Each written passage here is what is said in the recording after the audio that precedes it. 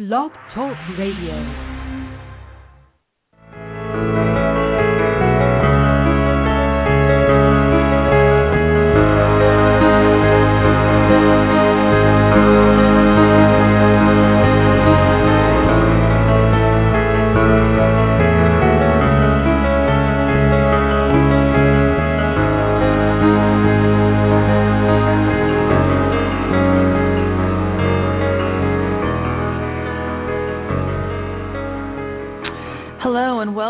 This is the June 28th, 2013 edition of Don't Let It Go Unheard, where we discuss news and politics from the perspective of Ayn Rand's philosophy, Objectivism.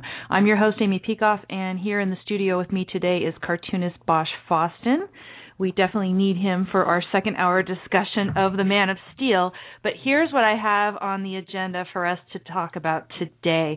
First, I think I'm just doing a little bit something unusual that you probably haven't heard over and over all week on the various talk shows. I'm going to discuss this story. It was on Drudge, but I haven't heard people talk about it. Christine Lagarde, she's the managing director of the IMF. She said that, quote, climate change will drive job creation, end quote. And we'll talk about how wrong it is from a few different perspectives. And you'll wonder why this woman is in charge of the IMF. Second, Obama is pretending like it's just not that big of a deal to him to extradite Edward Snowden. Yep. Sour grapes probably, because he's had no success doing it. In the meantime, The Guardian is giving us more details about our government's massive surveillance programs, details that we know thanks to Snowden, of course. Third, the Supreme Court's rulings this week, exactly how are they favorable to gay marriage? I think a couple headlines got it wrong here and there. And also a discussion of the gay marriage issue as well. So if you want to go ahead and join in on this discussion, you can do so by phone at 760-888-5817. Again, that's 760-888-5817. You can also join in the chat room. I see a number of people in the chat room, a lot of our usual suspects. Yay, I'm so glad, because we are on a new time right now. We are going to be broadcasting at this time from 12 to 2 for the foreseeable future. There is an exception next week. Unfortunately, I hate to do this, change the schedule and then say, but next week we have no show. But next week I'm going to go for one weekend only to the Objectivist Conference in Chicago. So I will be missing the one Friday show. What I plan to do is something that I learned from Tammy Bruce, which is to put dispatches out through SoundCloud. So go to SoundCloud.com, get familiar. I will be posting a link soon, where you can find me at my account on SoundCloud, and what I'll do is I'll bring my little portable devices and post little missives from the Objectivist Conference. It should be good. I have heard from Yaron Brook that the enrollment at the conference is up this year from last year. This is always good to see. Every time I ask him, it seems to be up a little bit each year, particularly in today's economy. I think that is a really good sign. I also look forward to meeting in person Jonathan Honig, who I see hanging out in the chat room right now. We've talked a lot, and Bosch says hi too. But we've talked a lot, and Jonathan was kind enough to do a last-minute interview with me on Tammy Bruce's show, so it'll be great to be able to thank him in person.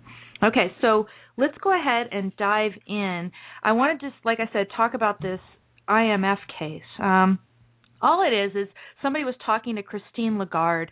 She's the managing director of the International Monetary Fund, and they were asking her about how job growth can occur when workers are getting displaced by automation.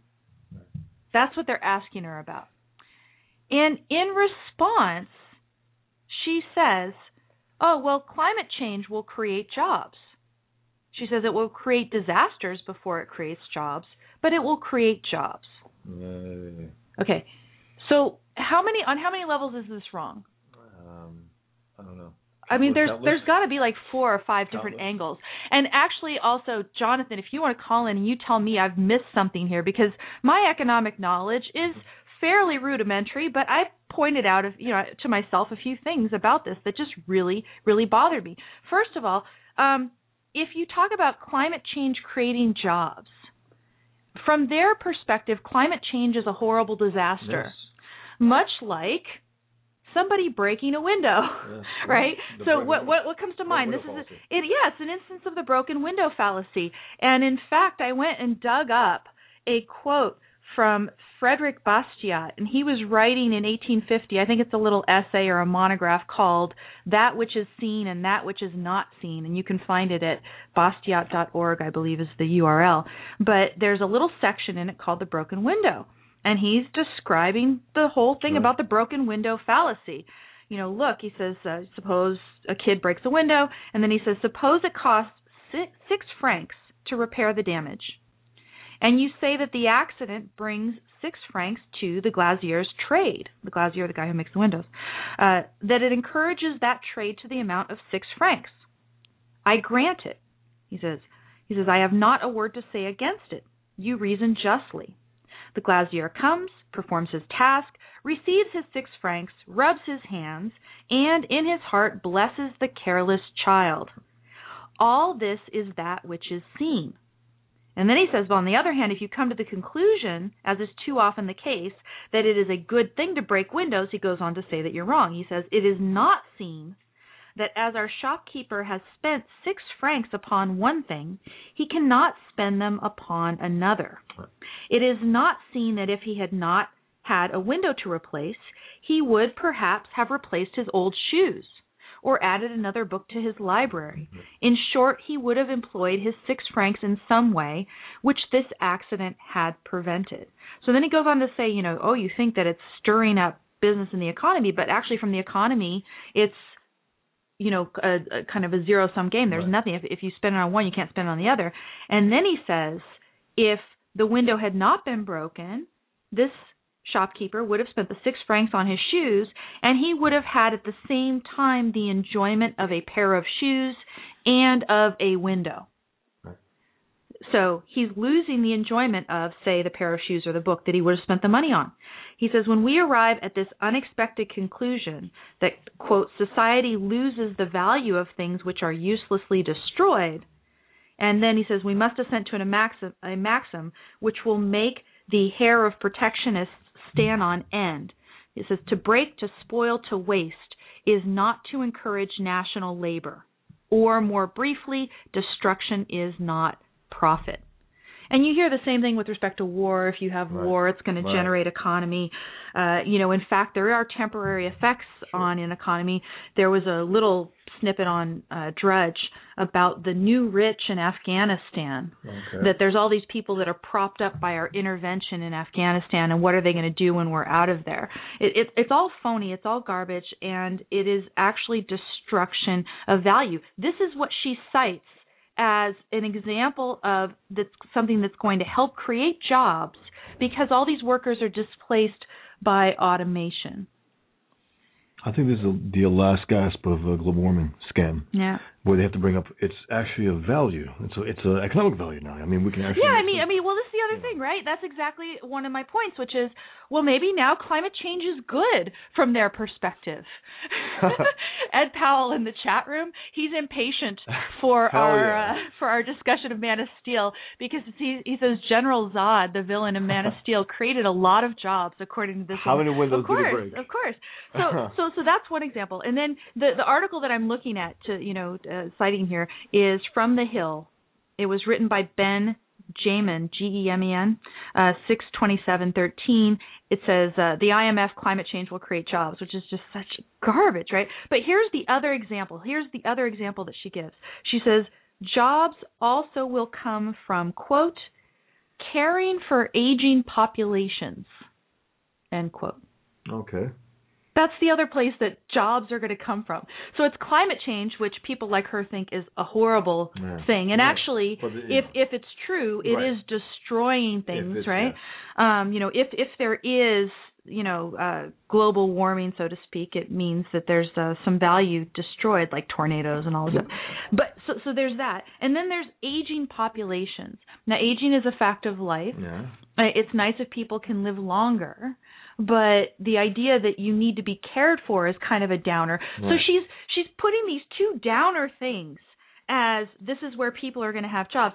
She is so pessimistic, so negative, so icky. It's dreary. It's horrible, right? So dishonest.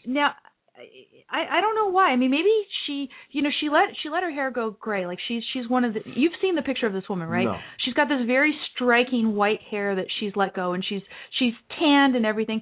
She has the potential. She needs to put some makeup on. She needs not to be so dreary. This woman, she's so dreary. Well, those are the two examples. Well, look at the women that Obama picks. I mean, just look at them. Seriously. Well, no, but this is not Obama's pick. This is not Obama's pick. This is the head of the International Monetary Fund. Okay. But this is. But you know that is a friend of Obama. These are the two examples that they cite in this article that she's given for where the jobs are. So, I mean, what about high-tech jobs to support all the automation? Right. Or suppose she's talking about, well, these people aren't qualified for these high-tech jobs, so what are they going to do?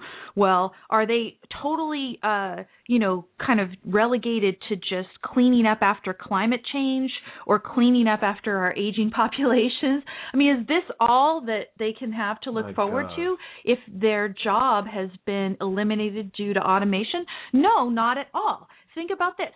Automation increases productivity. If people's productivity is increased, they are going to have more demand for luxury items that they can use to make their free time more enjoyable. So what about a job in a pleasant service industry, like a waiter in a really high-end restaurant where you have the luxury of providing very personalized service and actually interacting with your customers, right? Did you bring up funeral homes? I mean, she should have talked about funeral homes or what else? Garbage collecting, right? There's going to be more garbage to collect because of our increasing population. What else? She's like, I don't know. I mean, we can come up with some more dreary stuff, ugly. Right? Why not? People are going to have more time to engage in industries like being chefs, right? Being chefs of wonderful fine food because there's more of a demand for fine food because everyone else is more productive because of the automation. More people can be artists because there's more demand for artwork. I mean, she's so dreary. It's just so sad. And if you think, okay, first of all, there's this little broken window fallacy implication in climate change creating jobs. Right. If climate change is destructive, it's just destructive. It's destroying values. It's a net loss.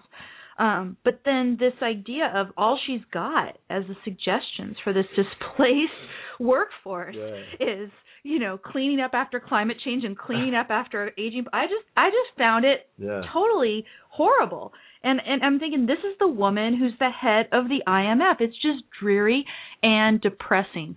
So let's see what we've got here in a reaction to this in the chat room. Michael Randall, shattered glass on iPhones.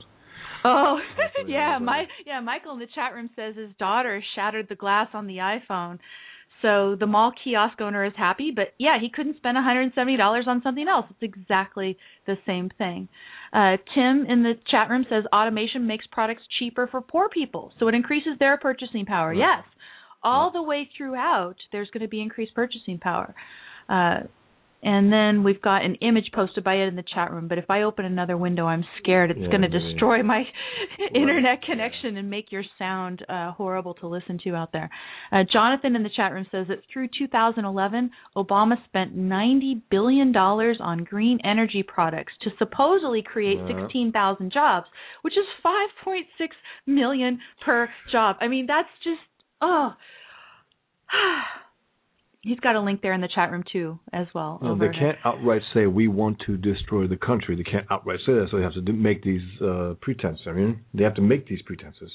Yeah. Anyway, Jonathan, you tell me if someone like this should be running the IMF. That's what I want to see you post there in the chat room. Or if you want, go ahead and call in. Again, if people want to call in, 760-888-5817 is the number.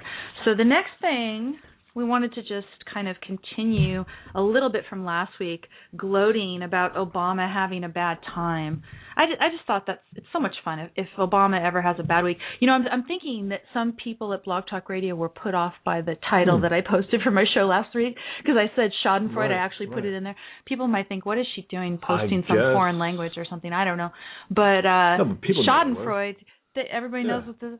Yeah, we were having a good time last week because Obama was having a bad time, and here is Obama trying to talk about Snowden and say, it's really no big deal if we're having no luck extraditing this guy. Take a listen to this clip here. We are going through the regular legal channels that are involved when we try to extradite somebody. I have not called President Xi personally or President Putin personally, and the reason is because, number one, I shouldn't have to. This is something that routinely is dealt with between law enforcement officials in various countries. Number two, we've got a whole lot of business that we do with China and Russia, and I'm not going to have one case of a suspect who we're trying to extradite suddenly being elevated to the point where I've got to start doing wheeling and dealing and trading on a whole host of other issues, simply to get a guy extradited so that he can face the justice system here in the United States. My continued expectation is that Russia or other countries that have talked about potentially providing Mr. Snowden asylum recognize that they are part of an international community and that they should be abiding by international law. And we'll continue to press them as hard as we can to make sure that they do so. But let me, one last thing, because you asked a final question. No, I'm not going to be scrambling jets to get a 29-year-old hacker. So does he sound pathetic or what? Robert in the chat room said he sounds like he's reading it off a teleprompter. As far as I can tell, Robert, no, he wasn't. I actually did watch the video. Ew. That's why he was pausing with those, those mini burps. Yeah, he doesn't do that as much. Also, he doesn't care. Well, this guy, because he's been called traitor, everything. He doesn't give a rat's ass about. Well, here's what came to mind, right? When also because right. When he says, "Oh, I didn't call the leaders of China and Russia," right? I didn't call them. He's basically saying, "Look, it's okay if they haven't extradited him for us yet because." I really didn't put it all out there. I didn't put it all on the line. Right. It's not like I really invested myself in it. And why so not? It's not like I've really been turned down and told to go screw off by... So I haven't officially been told to go, whatever yourself. Right. Exactly right. That's why he hasn't called them. That's why, exactly right. Yeah. Basically the thing that came to my mind is what was the year when he was all confident that he was going to get the Olympics to come to Chicago, it was, right? Yeah. Remember he went there went knowing overseas. He's going to get it. Yeah, everybody was really sick of him because he was so arrogant. He was sure that all around the world they loved him so much that we were going to be given the Olympics and everything. And now I think he's learned, he's finally learning, or somebody's hitting it into his head that they don't love him. They're not going to do everything that he says. Why in the world should China, absolute contempt for him? Yeah, to China, to whom we owe so much money. Yep. Why should they turn Snowden over? They're just laughing.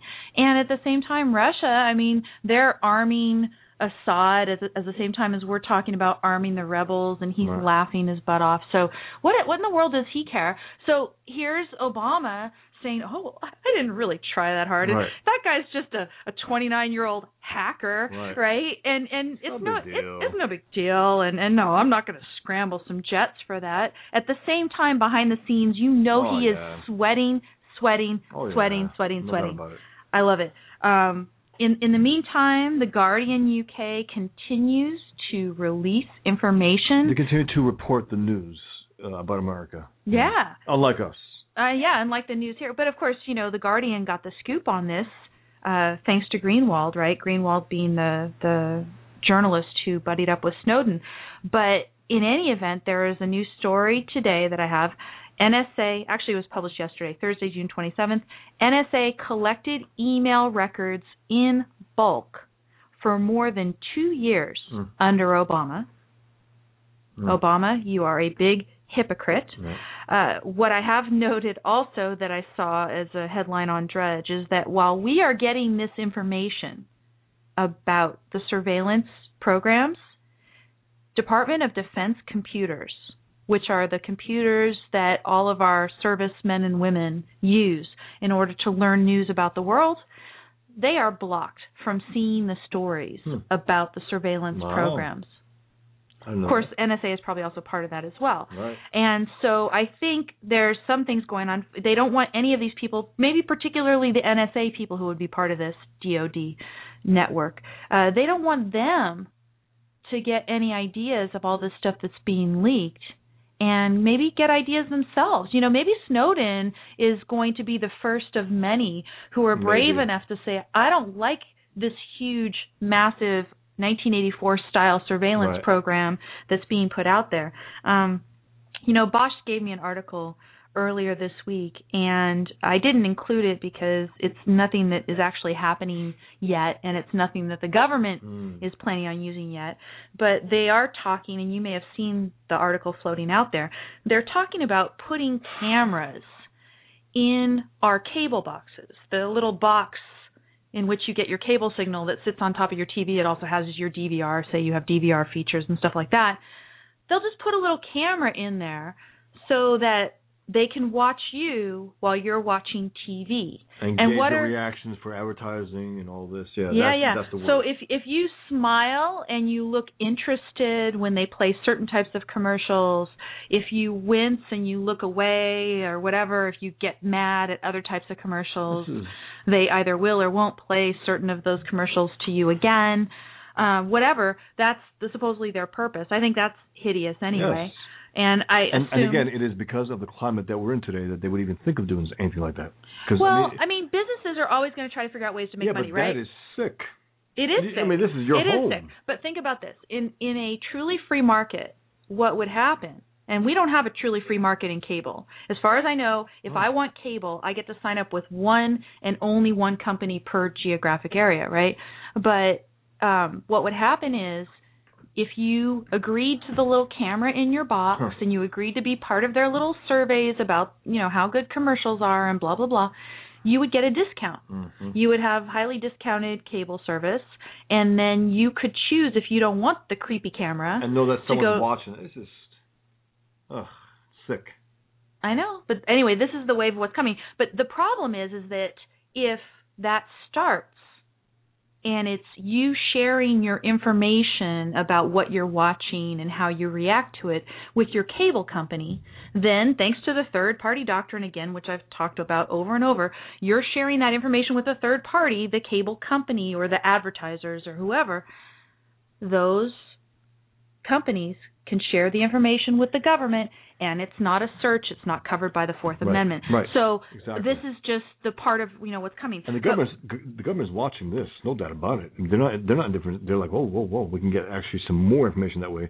But also one thing, can you just bring up that line from the Fountainhead, which Ayn Rand about society of privacy towards? Civilization is a progress towards a society of privacy. And we are going so far away from that. It's just, I mean, year after year after year. But the reason is because of the legal environment. Yeah. The legal environment, the law in privacy is not consonant with technological advance. Right. It's just not, and it's only a matter of time before everything just kind of implodes on itself because of this. But let's give you some of the news today. Obama, hypocrite, disgusting rat that he is. I hope you're listening, somebody from the administration. See, I'm hoping that my show starts to get blocked from these DOD computers because, after all, I'm giving out this information too, right? The Obama administration says for more than 2 years permitted the NSA to continue collecting vast amounts of records detailing the email and internet usage of Americans according to secret documents obtained by The Guardian. Gee, I don't know how. Could it be because of Snowden? This is a new story. Oh, no, this is it. But what they're doing is they're gradually leaking the information because out. It would be too devastating. Well, and let's keep beating up Obama, let's keep making it look bad for him. Let's keep giving the countries to whom Snowden wants to, move or appeal to asylum and stuff. He wants to get asylum from these countries. Let's give those countries additional motivation to grant him asylum, to see that it's very important because what the United States is doing is wrong. Think about this also, again, like the Bolton and others who call him a traitor and do it very passionately, very angrily. Again, we wouldn't have known about this if not for Snowden. I know I've been hitting it over and over again, but it's absolutely true. And they have no problem with it. They have no problem with prison. They bypass it. They say, well, that's government, okay? Well, and then Cheney, and Bolton. here's the thing. They say, oh, well, that's only about foreigners. And No. and well, here's the thing. If you read the fine print, it's not just about No, foreigners. That's the big problem. And this is the thing. What they try to do is they try to get in through the idea that there's one foreigner who is a party Right. to a communication. But Americans are party to communications with foreigners all the Sure. time. So the average On the up and up. American, anybody who has any friends in any foreign jurisdictions, Which we do. your stuff is being collected too. Moreover, some of the programs apply entirely to what they call U.S. persons, people in the United States. The Verizon program that was leaked, metadata from your phone calls. All people in the United States, all Verizon customers, not just foreigners, done entirely under the authority of that third-party doctrine. So it's not just about foreigners. And moreover, this article, let me get a couple more facts out of this article here. This article from The Guardian, again, it's from yesterday, Thursday, 27th of June. This is more information. It's damning about Obama because it says that he continued to collect U.S. email records in bulk for more than 2 years. Hypocrite, hypocrite, hypocrite. Then it says, even though that specific program ended in late 2011, additional secret NSA documents seen by The Guardian show that some collection of Americans' online records continues today.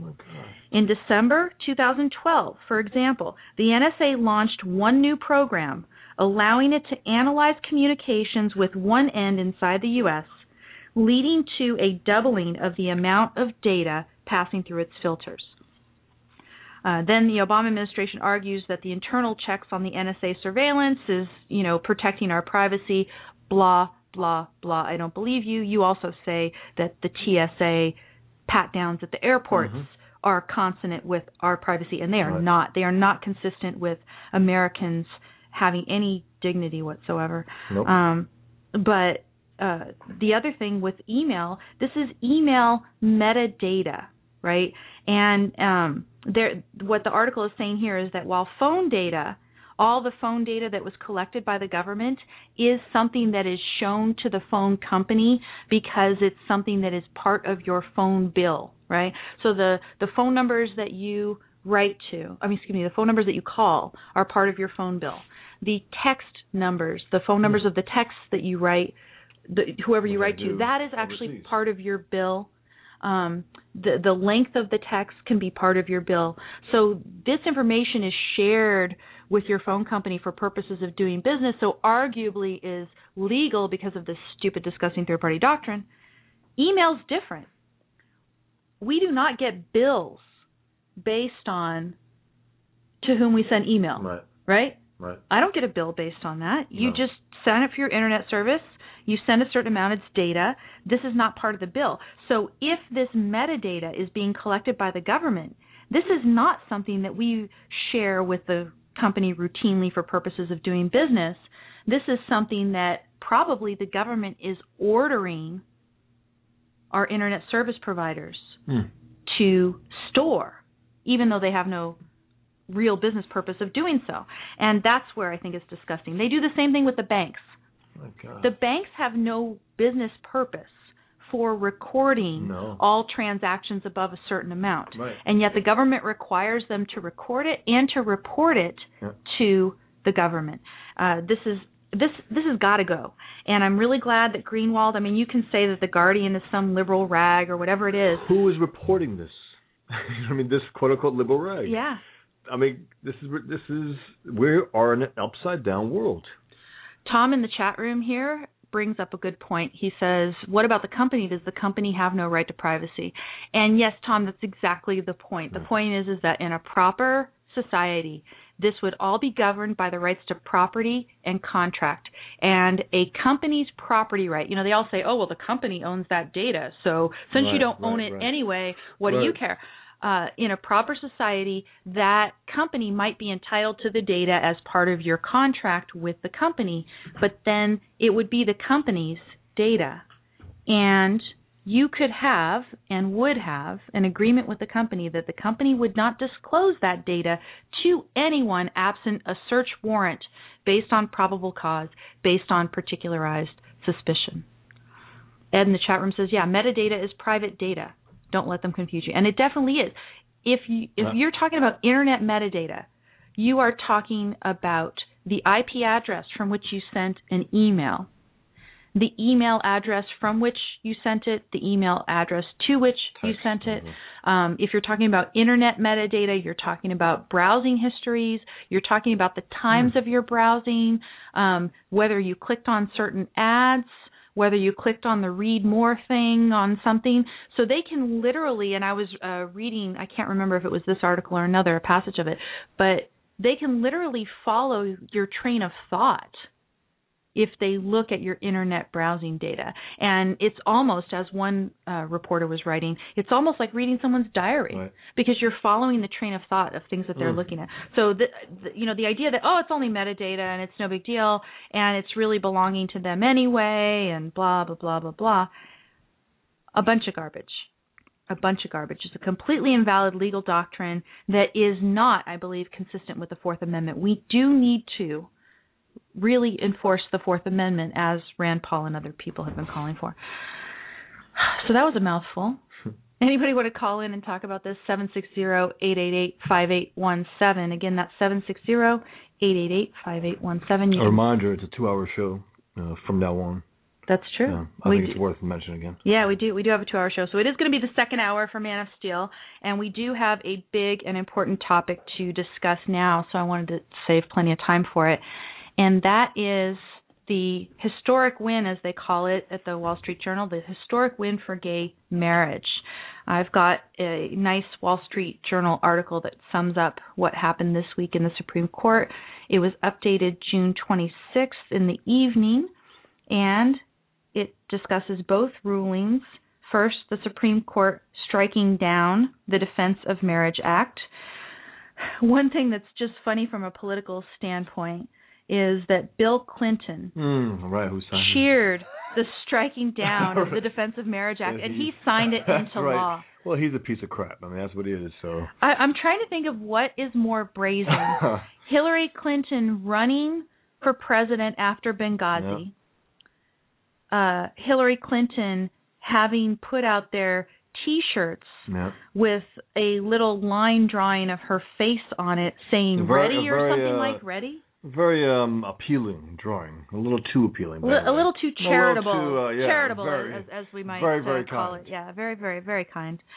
So that's pretty brazen right now to put that out there. And then here he is cheering the striking down of a law that he signed into law. If there was one decent reporter said, "Mr. President, you signed this into law. I can't let you, just stand there and get away with it." But of course there wasn't. So. No, this is nuts. So what happens? They strike down the Defense of Marriage Act.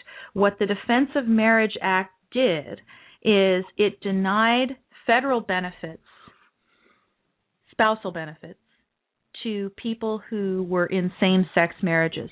So even if a particular state recognized a same-sex marriage, you would not get federal benefits. And if you go to the wallstreetjournal.com, they have, if you go ahead and find this particular article, they have as one of the kind of supplementary pieces that you can click on the left-hand side, and that I'm sure my metadata showed that I clicked on and I looked at. It's called a cheat sheet for the two rulings. And then if you go ahead and look at that, which is a nice, helpful little Q&A there, they have a link to just a list that kind of starts the list of over 1,000 federal laws that this affects. There are over 1,000 federal laws that specify benefits for spouses and stuff that were affected by the Defense of Marriage Act. So now all of those benefits would be granted to same-sex couples so long as the particular state recognizes same-sex marriage. It's a very tricky line that they're trying to navigate here, right? Because you're saying, okay, it's not fair to deny these benefits if the state recognizes the marriage. Now, what about the couple, the poor couple that happens to live in a state that doesn't recognize same-sex marriage, and then they don't get these federal benefits? How long is it going to be before the court is pressed to go ahead and grant the benefits across the board, even to those in the states that don't want to recognize same-sex marriage? And I think Scalia, suggested it as much. So that's one ruling. And then the other ruling was this Proposition 8 ruling. And some people took the Supreme Court's ruling in the Prop 8 case as them saying, we strike down Prop 8 and say that it's all wrong. Right. What they did instead is they allowed to stand a district court ruling that struck down Prop 8 as unconstitutional. So as I understand it, and I don't follow the ins and outs of this particular, I mean, it's just so convoluted. Yeah. People spending their time, spending a lot of time trying to ensure that two gay people cannot be married. Right. And I mean, you think about this. One of the things in this article here is the reaction, right? That the people who are anti-gay marriage are going to continue and fight on a state-by-state level. Do they think they can be forced to marry someone of the same sex? I mean, is this what it is? Is this the problem? Because you think about it, though, the passion, the anger, to think it affects their lives somehow personally. That a gay couple will destroy them somehow, or destroy marriage, the very idea of marriage. I just don't get it. I mean, I can't understand getting so. I can't either. And so worked up against this. And then and they're honestly, Bill Ryan, I don't like him, but when he said it's true, he goes, there is no compelling argument on the other side. There's a far more compelling argument on the side of gays in this issue. Oh yeah. And he says, I just don't see the compelling argument. And then when he asked someone, they didn't actually make it too well. So well, here's the thing. I mean, as far and let's go ahead and get into that since you kind of brought it up. On the side of banning gay marriage, as far as I can tell, is largely religious arguments or arguments based on tradition, the idea of what people traditionally think about marriage. Yeah. But if you think about, first of all, you have to answer the question for yourself, do you think that gay relationships are moral relationships? Right. I do. I do. But when you get to the bottom line, these people will never answer that. Yeah. Because they won't be asked that. Well, there's that. Do you think that gay relationships are moral relationships? Are they legitimate? Are they true relationships? Yeah. Yeah. And then second, if they are moral relationships, what do you think should be the role of government with respect to that?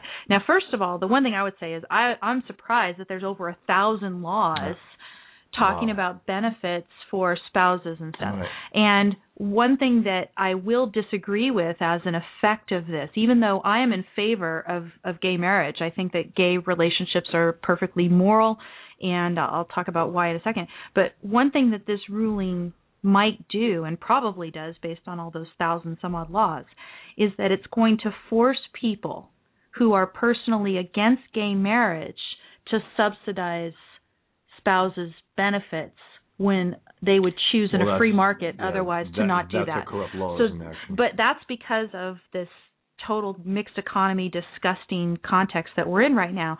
Government should not be this involved in marriage, certainly at all. And I think a government should never force anybody, any employer, any individual, to grant benefits to homosexuals that they wouldn't otherwise grant. So that's the proviso. But let's look at the merits here. So homosexuality, what is it? Let's put aside any religious doctrine. Right. Okay, I haven't done a pile of research on this, but based on everything that I have heard, my belief is you got a couple options. It's either something that you inherit, it's in your genetic code somehow, or there are very early decisions or developmental things that are happening, which you hear about from homosexuals. They say that. Yeah. So by the time a person is of age, aware of their sexuality, I don't think this is something that you're going to cure, that you're going to take out of. There's all those stupid programs, right, that say, oh, well, we're gonna pray the gay away. We're gonna cure this. And I always think, some of the most religious people, Ted, what's his name, from Colorado Springs? I mean, He was railing so against it, and behind the scenes actually engaging in homosexuality. I mean, it's just silly. Why deny the reality of but what then also your the government granting, okay, now it's like the government is on high. Okay, now you can have the right, as if they should have that power anyway. If they should. Right. But so let's go to the next step about the relationship, right? So as far as we know, it is just completely from an early stage in life set. I don't think you're going to cure it by years of psychotherapy. This is this is who the person is.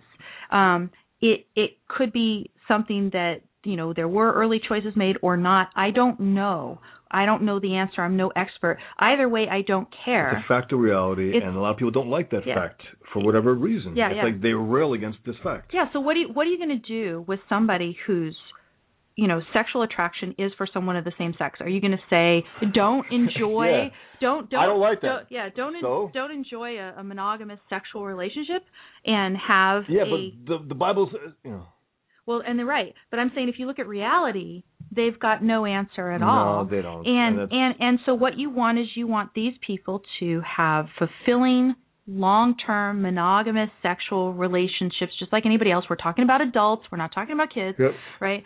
So I think it's completely moral. You want somebody to have a romantic relationship as part of a fulfilling life. That's what I want for homosexuals, heterosexuals, whatever. So whatever, if you think that homosexuality is abnormal in some way, and you say, okay, well, because of reproduction, whatever, that doesn't matter, because when you look at the individual person, there, first of all, if it's an abnormality, it's a very prevalent abnormality. If it is, it's something that I think as part of any species. I mean, in a way, it's almost not abnormal because it's like a side effect of a human species that you're going to have some individuals that are homosexual in nature. And apparently there's some of other animal species too. So, I mean, this is about as scientific as I want to get with it. So from my point, it's irrevocable. The person doesn't have a choice about it by the time he comes of age and realizes what his preferences are. I want that person to have a fulfilling life, which includes a romantic relationship, a long-term monogamous relationship. And they should have the freedom. It's really an issue of freedom. This is America. This is America. And Michael J. Hurd, Dr. Hurd, wrote this great little piece about it, and he was very happy about it. But he said also, can we get some more freedoms now? I want the freedom to keep my money. I want the freedom to, it was good. It was a whole list, a whole litany. But this is America. This is where we ought to be, despite what most people think. Right. It doesn't matter, really. I mean, this is not their lives. They shouldn't have they can rail against it all they want, but they shouldn't be able to have any power over it. Yeah, now Rob in the chat room says, whose rights does gay marriage violate? Now, Rob, again, I don't think gay marriage per se violates anybody's rights. I think he's being sarcastic. I think he's being, No. He's saying he doesn't believe that anybody does. No, he doesn't. Well, and so what I'm saying is that in today's legal system, once you declare gay marriage to be marriage, all these thousands of federally mandated benefits go along with that. And so then there are a lot of people, like I think Obama made some flippant comment about, we're not going to force a church to conduct a gay marriage. Okay, that is just one small, tiny tip of an iceberg of things that are mandated because of this ruling that some people would have a legitimate concern about, right? Because again, I'm in favor of gay marriage. If I had employees, sorry, Rob said it wasn't sarcastic. It was rhetorical. Exactly. No, sorry, of course. I used the wrong term. If I was an employer and I had employees who were gay, I would treat them the same as anybody else. But I want that to be my choice. I think, again, a free market, that's going to be every employer's choice. But that's after the fact of allowing this to happen, to have the freedom to do this. I mean, that's no doubt should be taken care of. And it's just, look, if they want to reject it, they should be able to. But there will be churches who will accept it, and they have to go to those. I mean, you can't make every church accept it and deal with it. I mean, you just can't do it. Right. But you grant the point, right? The point is that there are some companies that are going to be forced to spend money on the same-sex spouses of employees that would have preferred otherwise to not do that. And I think it's wrong to force them to do it. I think it's right. I think it's right for them to spend the money. I think it's wrong for them to be forced to spend the money. So that's an issue there. Tom asked, will there be mosques that will do it? Exactly right. I mean, that's just also a whole thing. This just shows. Obama went to Africa, actually, and was, I guess, talking up gay marriage, gay rights in Africa, where there are a ton of Muslims who kill homosexuals. But anyway. No, and it just shows how far we are removed. Yeah. You know, gays are so, treated badly here, but really it's just about can they have marriage, whereas in these other countries they're being hung. But the point is, I think they should be treated exactly the same. I think in a free market it would all work itself out. Right now we do not have a free market, and therefore I think this issue is just like so many other issues, like prayer in schools or all sorts of other things that go on in government schools. It's the government school system that screws it up. Here, I think it's the fact that government has so much to do with marriage right now, that so many benefits and regulations, mandates are hinged upon marriage. I think that's the hugest problem for some people. Although then there are others who are just the haters, and they really just are, I don't know, what are they disgusted by gays? So they have this emotion of disgust, and they're using their religion to justify it. They try to rationalize it, though, in a lot of ways. If you notice, they never come out right and say it, but you can tell in at least some of them, there's a rage there, and they try to rationalize that rage. I just want to tell these people, get a life, get a life, get a life. Goddamn life. And let's be principled about it and say, okay, I don't have a problem with gay marriage per se. Now, principled. People say, well, I'm principled. It's because these are my religious beliefs. But if we're going to deal with each other in a free society, we cannot base our arguments for and against certain pieces of legislation only on Scripture, and actually even on Scripture, not on Scripture. Yes. Because what do? You say, well, I believe this, and then I say, well, I don't believe that. So you're allowing others to not be able to do what they want to do because what? Based on faith, and faith is not. Again, it's a simple matter of freedom. Right, and faith is not a justification for the use of government force on somebody else. So I just don't. What we need to do is we need to remove government force from any decisions around this issue. Yeah, like a government telling a church, you have to have gay marriage there, and you have to. That's impossible. I mean, it shouldn't happen. Right. So what I feel like now is do you remember when we discussed on the Tammy Bruce show when I was guest hosting, and I was talking about immigration with Yaron Brook? Mm-hmm. And he was saying that regardless of how bad the particular immigration bill is, if the immigration bill frees employers to hire whomever they want, that's really the important thing here. So if you say, okay, there's a whole bunch of yucky stuff that comes around this because the federal government will be forcing some people to grant benefits to same-sex couples when they wouldn't want to otherwise. Yeah, you say, yeah, that's bad. But what comes here is the freedom of a whole group of people to live a happy life and not be treated to get out of the way, not be treated like other people. Now we need to fix the rest of it, that's for sure. So let's go back to the Prop 8 thing, okay? So as far as I understand it, what happened is we have Prop 8, which declared marriages between a man and woman. The California Supreme Court found it as constitutional. Then there was an appeal to the district court, the federal district court. District court said, no, this is unconstitutional. Get it out of here. And the Supreme Court now, the federal Supreme Court, has said that district court ruling should be the only one, that one stands. So the district court, the federal district court, saying that Prop 8 is unconstitutional, that one should stand. And why is that? It should stand because anything that happened after that, the appeal to the Ninth Circuit, the appeal to the Supreme Court, no more jurisdiction to hear those cases. Why? Because the state did not choose to participate in the appeals, and so therefore there was no case or controversy, blah, blah, blah. So it's only a jurisdictional ruling. The Supreme Court did not rule about the merits of gay marriage, whether there is a federally protected right to gay marriage one way or the other.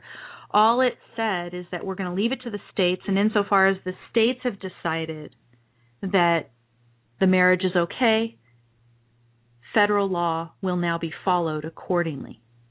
And that's all they said. So it will, in California, practically speaking, open up the ability to have your gay marriage recognized, or now to get married if you haven't yet been able to get married. And so a lot of people in California, of course, are very happy about that. We do have a call. I want to go ahead and take it. Let me see here.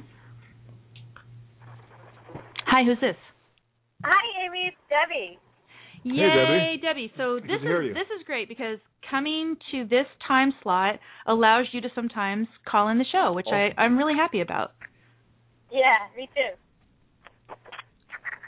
So do you know our 3 topics that we've done so far? We've done Obama and Snowden, we've done gay marriage, and we have done the woman who's the head of the IMF who doesn't know what in the world she's talking about.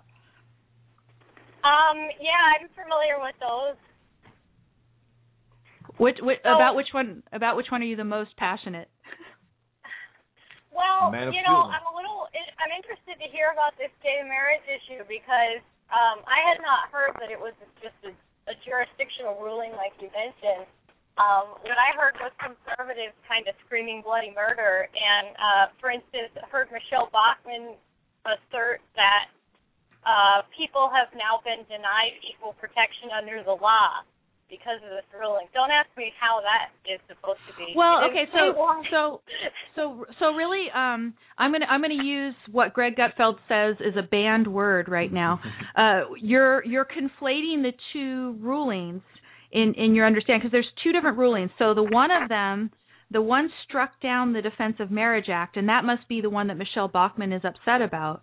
And I would say the reason that Michelle Bachmann is upset about the striking down of the Defense of Marriage Act is because there are going to be employers and others who are going to have to grant benefits to same-sex couples that they wouldn't have done otherwise. Because there's over 1,000 federal laws that have to do something with marriage, that tell people to do something because a couple is married. And I think that that's what she's upset about. Okay, I see. So, I still don't quite follow how that denies someone equal protection under the law, but I think I see what you mean by that, though.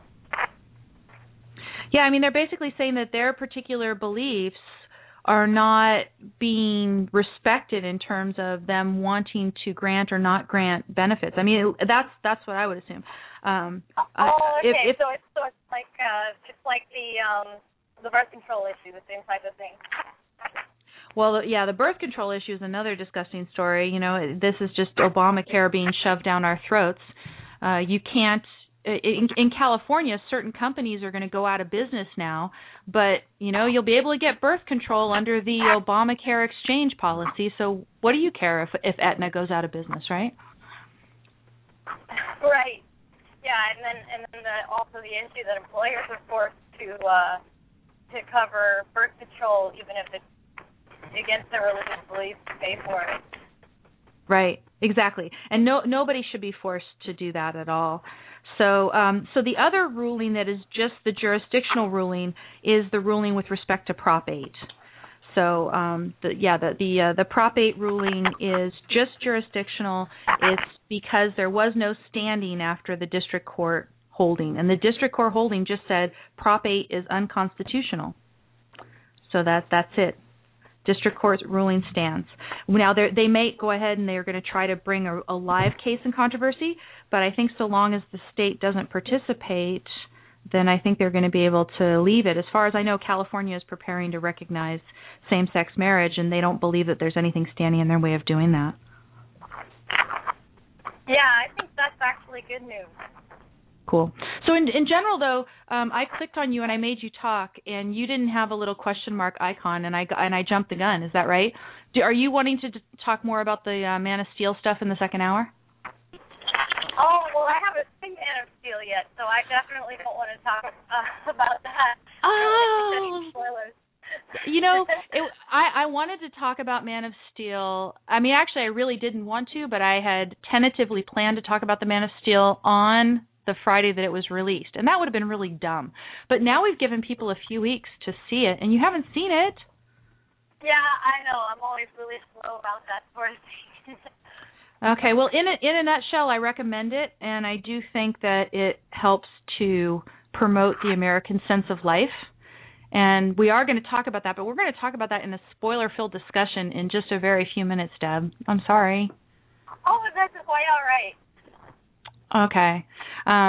But in terms of the gay marriage issue, you personally in favor of gay marriage?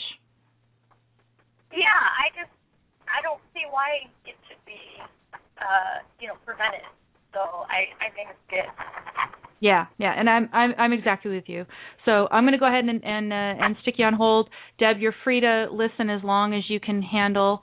I'm going to, in a minute, play a little bit of Hans Zimmer for our 1 hour break, the kind of shift over to the top of the second hour so that you can enjoy that. You're going to enjoy that.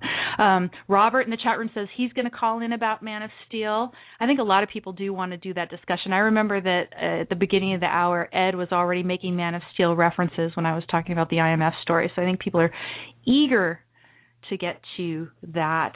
One other story before we go into the next. I just wanted to point out, I was already mentioning it, that in California, there are insurance companies who are sending letters to their subscribers saying that they will no longer be insuring individuals in California after the end of this year. It is already happening. The effect of Obamacare to push private insurance companies out of business is already happening. Let me play you a little clip of Obama speaking to the American Medical Association in 2009 saying, everything's going to be wonderful and peachy keen. Here it goes. And that means that no matter how we reform health care, we will keep this promise to the American people. If you like your doctor, you will be able to keep your doctor, period.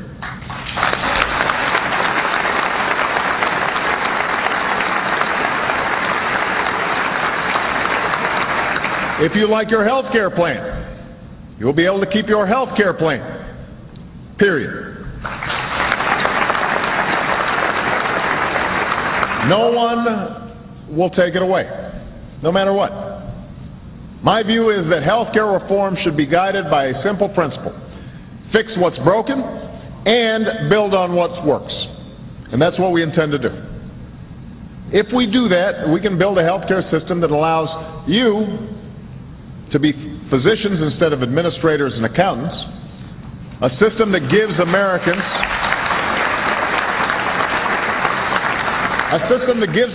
the best care at the lowest cost, a system that eases up the pressure on businesses and unleashes the promise of our economy, creating hundreds of thousands of jobs, making take-home wages thousands of dollars higher, and growing our economy by tens of billions of dollars more every year.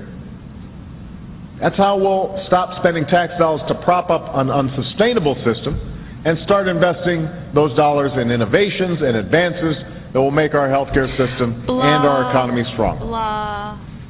That's what we can do with this opportunity. Disgusting. Lying rat from hell.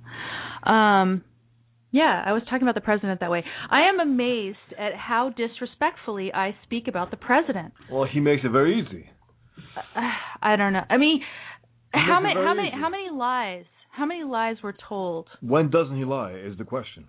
I mean, there are a bunch of companies saying that they're going to have to go out of business because of this. There are a bunch of companies that are saying that they won't hire as many people. They'll stay in business. They won't hire as many people. They'll hire them only part-time, so they don't have to give them health benefits. Lie after lie.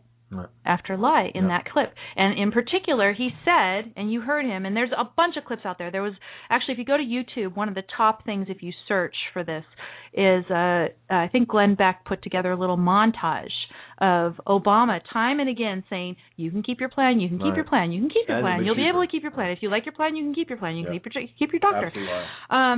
All lies. Because if you are in California and you are an Aetna subscriber and you like your plan, no, you cannot keep your plan. Because they could never have passed it with him being honest about it. Yeah. Never. Now, of course, they want to say, well, these evil insurance people, they just want to earn a profit, blah, blah, blah, blah, blah. Anyway, we are at the end of the first hour. And, yeah, we've talked about the IMF. We've talked about Mr. Obama and Mr. Snowden and gay marriage as well. In the next hour, we will talk about Man of Steel, and I think that's probably going to take up the whole hour given that people have phone calls that they want to make and stuff. But I'm going to go ahead for the bottom of the hour and start playing Hans Zimmer. What are you going to do when you're not saving the world? Here we go.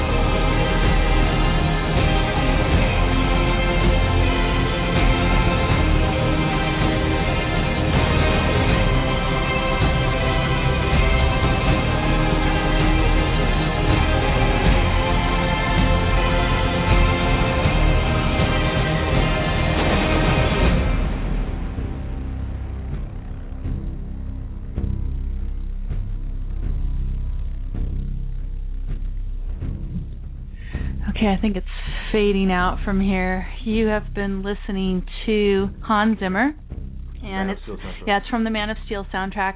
What are you going to do when you're not saving the world? And I really enjoyed this music. Ed in the chat room here says that he liked Zimmer's music, but he says it does not seem to him like a Superman movie without John Williams' iconic theme. This is Amy Peikoff. We are in the second hour of Don't Let It Go Unheard. And we have devoted this hour, if we can use the time, which I think we're going to be able to because we're going to, I think, have some calls on this topic. Man of Steel. We're going to discuss Man of Steel. And in particular, I want to relate it to the theme of my show, right? Because my show, again, is about reviving, preserving the American sense of life, promoting the uniquely American sense of life. And what does that mean? That means promoting the idea that Americans are self-confident, independent. They believe in the propriety, the morality of succeeding, the possibility of succeeding. They are not subservient to their government. By nature. Yeah. And I think that was exemplified well in Man of Steel. And what I do think we should do, Bosch, in the beginning here, because we have Deb and we have some other people who have said, Conservative Sue in the chat room and others who have said that they haven't yet seen the movie. Okay. Well, so what we should do, well, later we will have a spoiler-filled discussion. Okay. But what I want to do, at least for a few minutes, is talk without giving spoilers about why they should go see this movie right away and stop listening to us. Because it's... Now, Bosch, full disclosure, Bosch, how many times did you see this movie? 4 times. 4 times. But I sold out. I only saw it IMAX once, so, you know. I mean, I'm supposed to watch it IMAX all the time. I just saw it once in IMAX, but whatever. I loved it. I thought it was very, very strong. And at one point in the movie, I angrily applauded at something. Okay. Very passionate. I won't say what now, but... And I laughed out loud at one thing in it, and I thought it was very worthy of the laughing out loud, and we'll talk about that in a minute. Ed in the chat room says, Bosch is a little crazy to see it 4 times. One thing you have to understand, Bosch... I'm a super fan of comics. Bosch is a comic book artist, so... And writer, cartoonist, Yeah, he's a cartoonist. I love superheroes. I love comic books, and I love super movies, especially when they're done well. And this was done well. Yes, definitely. Despite what Rotten Tomatoes says, even though an editor of Rotten Tomatoes says she was shocked at the relatively bad, reviews because she said it's a good movie. Right. So let's first, without giving away any spoilers, let's talk about in general. What did you think of, for instance, the plot and the way that the movie was kind of laid out. The idea of going not chronologically, not linear. I thought that was good because, in a way, I think superhero movies, they spend the first hour setting it up, and people are sitting there and probably say, I have to wait this hour for the setup, and then probably get a little maybe bored because they're anticipating something. I need something now. This one jumps into the fray, and it's an exciting Krypton. It's not a cold Krypton like in the old one, 1978, which it's literally made of ice and... This was exciting from the outset, and then instead of, seeing Jonathan and Martha Kent with the baby Kal-El, you jump to Kal-El as an adult, right? Doing what he does, right? I don't know, maybe I can't. Yeah, no, we don't want to say too much about it, but and then they go back and forth. Yeah, so he starts getting memories about, and it's at particular points where he starts thinking about. Then it goes back into a flashback. Which is an interesting way. I think it kept you on your toes, kept you interested. And it makes it essentialized. Yep. The one thing that I would say in terms of the use of time is, just for my taste, I thought some of the fight scenes were a bit too long. What would you say about that, Bosch? Maybe. But, I can't get enough of sometimes watching these super battles come to life. I don't think there's ever been a super battle like this. I don't think so. In that battle with, again, I won't hold back from saying anything particular, but they went all out. They showed Superman's power like it's never been shown before, ever. Even when he flies, it's a powerful act. He just, explodes off the ground to the sky. It's pretty incredible. And people can see that in the trailer, so that's not a spoiler. No. What about the casting? Some people have said that Cavill is just too good looking. Literally, one guy said impossibly good looking as a critique, and also two guys said he's too smoldering, and that was also a critique. I mean, the guy is super handsome, no doubt about it. He looks like Superman from the comic pages. He does, literally. And I'm glad he looks the way he looks. I'm glad that he actually exemplifies, because believe it or not, Nicolas Cage was signed up to play Superman in the 1990s with a Tim Burton filmed movie. Think about that. And they said that they were going to focus on the alien aspect. Of course, look at Nicolas Cage, but Nicolas Cage is not Superman. Henry Cavill looks like Superman. I mean, literally, when he's not playing the part, he looks like him. I mean, and that's what you need. When you see those pictures of Nicolas Cage wearing the Superman costume, all you can do is laugh. I mean, it is. All you can do is laugh. It's truly. It's Tim Burton Superman. Yeah. Now, Ed in the chat room says that Cavill was perfect, but he's not an American. And that's true. He's not an American, but he seems to have exactly the right spirit and respect for the role. Absolutely. And also, outside of the film, he loves money. He said, of course I do it for money ultimately, and I want to make a lot of money. He goes, anyone who tells you different is lying. He loves making the money. He loves working hard. But, it's his cast members said, Michael Shannon, the guy who played Zod, said he's the hardest working actor he's ever seen, ever. Because his work ethic is incredible. So he has, he's very, very American in that sense. And I thought the casting was great, and I'm not a fan of Kevin Costner. I think he's been weak in roles. He was great in here. I mean, I didn't see any weakness in here. I didn't say, that was a little weak. No, I think he did a great job. And if we want to get into particulars, certain thing or no? Well, I think now here's the thing. We're gonna start getting into spoilers. I want Bosch, just any last comments that you can tell people who haven't seen the movie yet why they should go, and then we're gonna get into our spoilers. Well, just discussion. one thing. Superman does something in this movie that he is quote unquote not supposed to do. Superman does not blank, and you'll see what it is, and that's why, to me, it was an incredible moment. Very surprised. I'd not expected. I'm hoping that you didn't give anything away by doing that. Now, for me, you wouldn't have given anything away. Yes, and for other people who maybe don't know the character too much or haven't followed the story too much, it's incredible. For me, that was like the big one, the big moment, and everything else was, really well done. Cavill was he was excellent as Superman. Excellent. He looked the part. He acted the part. His accent, he had a perfect American accent also. You knew, if you didn't know better, you think he's American. That's it. No, he did great. And what about Costner? Robin in the chat room says Costner was amazing. And Diane agree. Lane was excellent. Yeah. The mom on the Krypton, she was great. Russell Crowe was great. Michael Shannon was excellent. The German actress who played Feora, the evil Kryptonian, she was excellent. And Amy Adams, right? And even what's the name? Lawrence Fishburne. He brought that weight to the role. I thought you believe him as being a Clark Kent's boss, as Lois Lane's boss. You believe he has the gravity for that. So, are we saying the non-spoiler part is done? Yeah. We want to get into the spoiler part. Up to you. We can still work around it. No, I think we want to go ahead and allow for spoilers. So everyone, if you have not seen the movie, I do highly recommend that you just hang up on us, I'm sorry, and then listen to this in the podcast form later.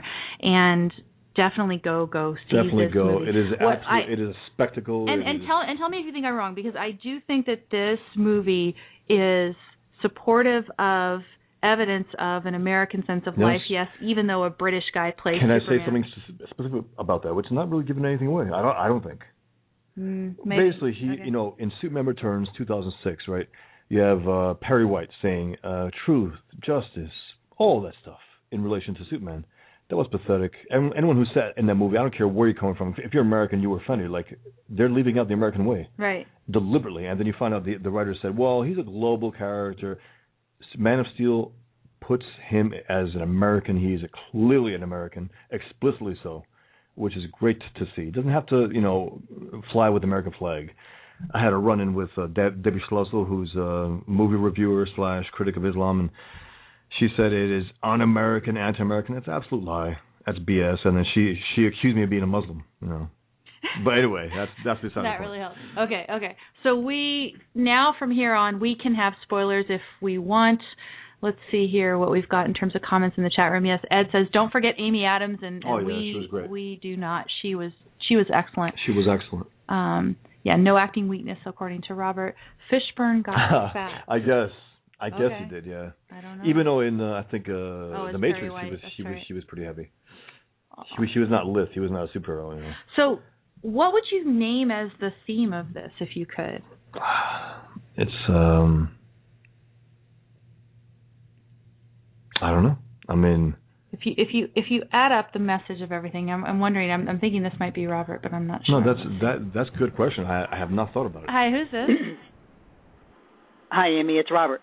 It is Robert. See, I'm thinking Robert is going to save. Hi, boss. Robert's going to save you right now because Robert is going to have.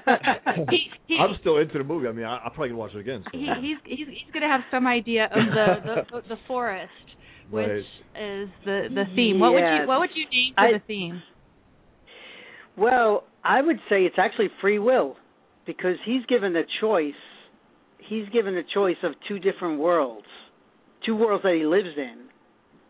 And he makes a choice of the one that he loves more, and to me that's right. It's said explicitly, it's acted out, and I'm not giving away too many details, but I think that's what it is. He's been on Earth. And he's seen the value of human life there. He's taken part in it. And then he's seen the destruction of Krypton and how they, quote, evolved past morality. And he's chosen, the morality of life. So to me, that's the essential of what it is. Okay, so it wouldn't necessarily be free will in the abstract. It would be free will as applied to certain types of questions. And then do you put it, like Super Chap here in the chat room says it would be individual versus state. By the way, hello, Super Chap, because I think you're a new listener, so welcome. Mm-hmm. On a different level, volition versus Plato's Republic, so that would be free will in terms of making political choices. So this is good. I mean, I think I would put it at a little bit more concrete level too, because what's coming to my mind, and I saw it only one time, and I didn't even see it in IMAX, but there were certain lines of the movie that really resonated with me. So there's the one in the trailer when Russell Crowe is talking about, what if somebody actually aspires to be something better and things like that. Now, it was interesting because when I heard that line in the trailer, I thought it was about, Superman having powers and this and that. But really, the whole reason that they are sending Kal-El to Earth is because they are, he was even born, like Kal-El was born in defiance of the moral code that had developed on Krypton, which is that, everybody is never, there's never supposed to be any chance in giving birth to a human being. They were all genetically engineered in order to do a particular function, and so that their whole lives, they were dictated. Like if you read Ayn Rand's novelette Anthem, it had Anthem. It was completely the Anthem type society that had developed there on Krypton, and so when Crow is talking in that trailer, the little monologue in the trailer, he's not talking about, I mean, he sort of is, I guess. I mean, you can use that particular monologue as emblematic of Superman trying to make his way within the society on Earth. But it was concrete. But at the time that he was saying it, he was talking about defying the way that society is on Krypton. So it's like dual battles of the individual not accepting the place that society wants to give him, in effect. Yep. Right? I mean, carry rights. I mean that has to do with free will, but it's free will with respect to a certain type of choice. So I guess I would just wanted to be a little bit more concrete in talking about what the theme might be. That's a great question. I literally have not thought about distilling it down to one, idea. Yeah. But that sounds about right. But I think we can still work it. I think we can still work it. Also, I would say I'm sorry to interrupt. I would say character is a main strength, because we see him developing his character as he's developing his powers. Right, his moral character. They're both simultaneous, and he knows what he's capable of. We see him struggling and then succeeding, and then there's an element of pride as well in there, that he's proud. He wants to do good for both of his fathers. I thought the thing that I really loved about it was both fathers offered different values to him that shaped, that kind of shaped his character. And I didn't really like the way Kevin Costner, the way he died. There was a little bit of altruism in there, but it did leave an impact on him. And I just thought he wanted to do good. He saw clearly, right? There's good and evil, and he was always on the side of good, regardless. From the very get-go, from when they did the whole history of him, they called him a do-gooder. He was the guy that everyone who Amy Adams interviewed, he just did all these incredible things, and it wasn't altruism. That was the thing. There was no, aside from Kevin Costner's death, you didn't get a whiff of altruism, for the whole 2.5 hours, but there was force on the other side. There was a lot of force on the other side. Now, let me just stop you for a second, because there's some people who listen to the show here that aren't necessarily familiar with some of the terminology, at least not in the way that you're using it now. So let's talk about this issue of pride, right? That you thought that pride was definitely illustrated there. Ed in the chat room had suggested as a theme here, and I'm just going to actually mute you for a second here, because I hear some noise in the background, and I'm going to come right back to you, Robert. So Ed in the chat room is saying the theme could be using one's talents to become a better person. And there is definitely an element of showing that, where he is out there discovering who he was sent there to be, deciding who he wants to be, and then using his talents to become better and better. And, of course, his father tells him that he can only become stronger and stronger by pressing his limits, which he's always doing. Which his other father tells him to hold back, and he says basically, push your limits. It's interesting. Well, I think he was saying hold back now, it's not time. Hold back now, it's not time, but right? It's just that idea itself also. Right. I mean, it's pretty interesting. So there's that element. And in Rand's morality, which we like to apply and talk about on this show a lot, pride for Rand is not just the idea of being proud, patting yourself on the back. Pride for Rand is moral ambitiousness, which would mean constantly improving yourself, making yourself even more worthy of the fruits of your productive labor. So this idea of pride is definitely evident in there. I don't know if I would put it as the theme as much as a person carving out his independent life, both vis-a-vis the two societies that he's given a choice of, right? He chooses to be within the society of Earth, and he very dramatically chooses that. Yeah. But also within the society on Earth, he's telling them, look, I'm doing it my own way. So what the other thing that Robert said that I wanted to explain a little more was the issue of altruism. In conventional morality, what is moral is to be altruistic, which is to put others above yourself. And we really do not see Superman here putting others above himself, although I would say there's one place where you could argue he's taking that risk, which is when he at first initially gives himself up to Zod. Right. Now, maybe he thinks that he's strong enough and that whatever they would do to him, he could get through it. Does. But he's definitely taking more risk than you might imagine. But the risk would be that they would destroy the Earth. So he's going with the ability that he possibly might come out of this, whereas Earth has no chance in hell. Right.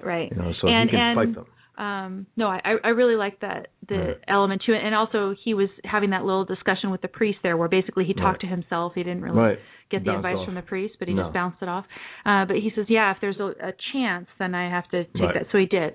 But later, I love one of the lines that I really love is, I want to help, Right. I want to help, but it has to be on my terms. Excellent. That is not what an altruist says. No, it is explicit. And it is excellent. It clearly differentiates altruism, this idea of others being put above yourself, in morality, versus benevolence. A lot of people think that altruism is about benevolence, about just being helpful to people, being nice to people. Superman is helpful and nice to people. Right. He's very, very helpful to people. He saves their lives. But if he says, look, I've got to do it on my terms, he's saying I'm an individual person. Right. And you also see in the movie that he makes choices. He chooses to take time out of his huge, long fight with Zod to help Lois. Yep. But he doesn't help every single person who's in danger at every step along the way. And that's one of the critiques. Yeah, that's one of the critiques. And you know what? Yeah. You know what they're saying, really? He didn't save everyone. Therefore, he didn't save anyone. And it's just pathetic. You cannot, if you are in the fight of your life, a death match, you're not going to say, okay, hold on, Zod. Can you hold on 1 second? Save some people, come back. No. And if you end him, if you defeat him, then you save billions. Right. Now, Conservative Sue in the chat room cites the line, you can be anyone you want, as evidence of the theme. And then Carrie in the chat room says that much of the dialogue, especially the Jor-El quote, was an explicit rejection of collectivism. And I loved it, yes. Yeah, it was. This idea that the society comes above you, I mean, that's one form of the altruist kind of collectivist doctrine that says that society is above you.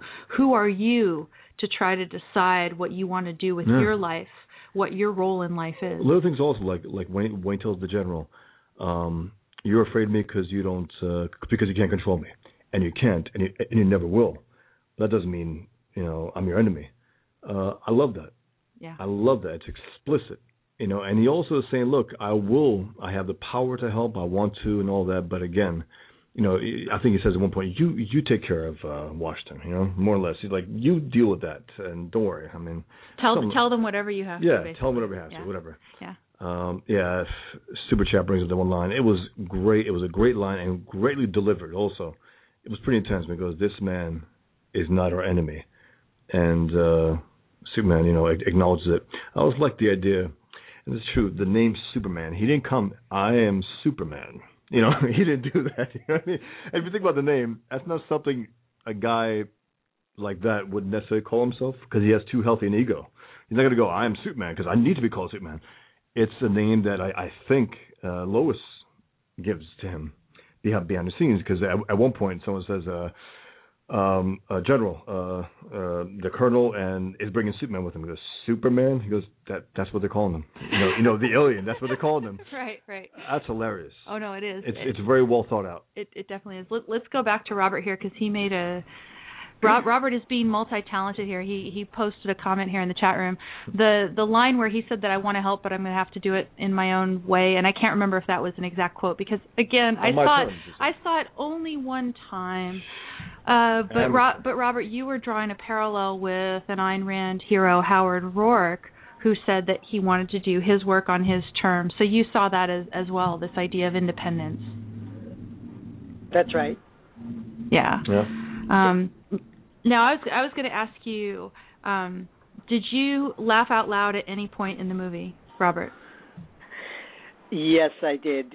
But oddly enough, I did a few times, but I can't remember what they were right now. So can you remember the one at which you laughed the loudest at all, or no?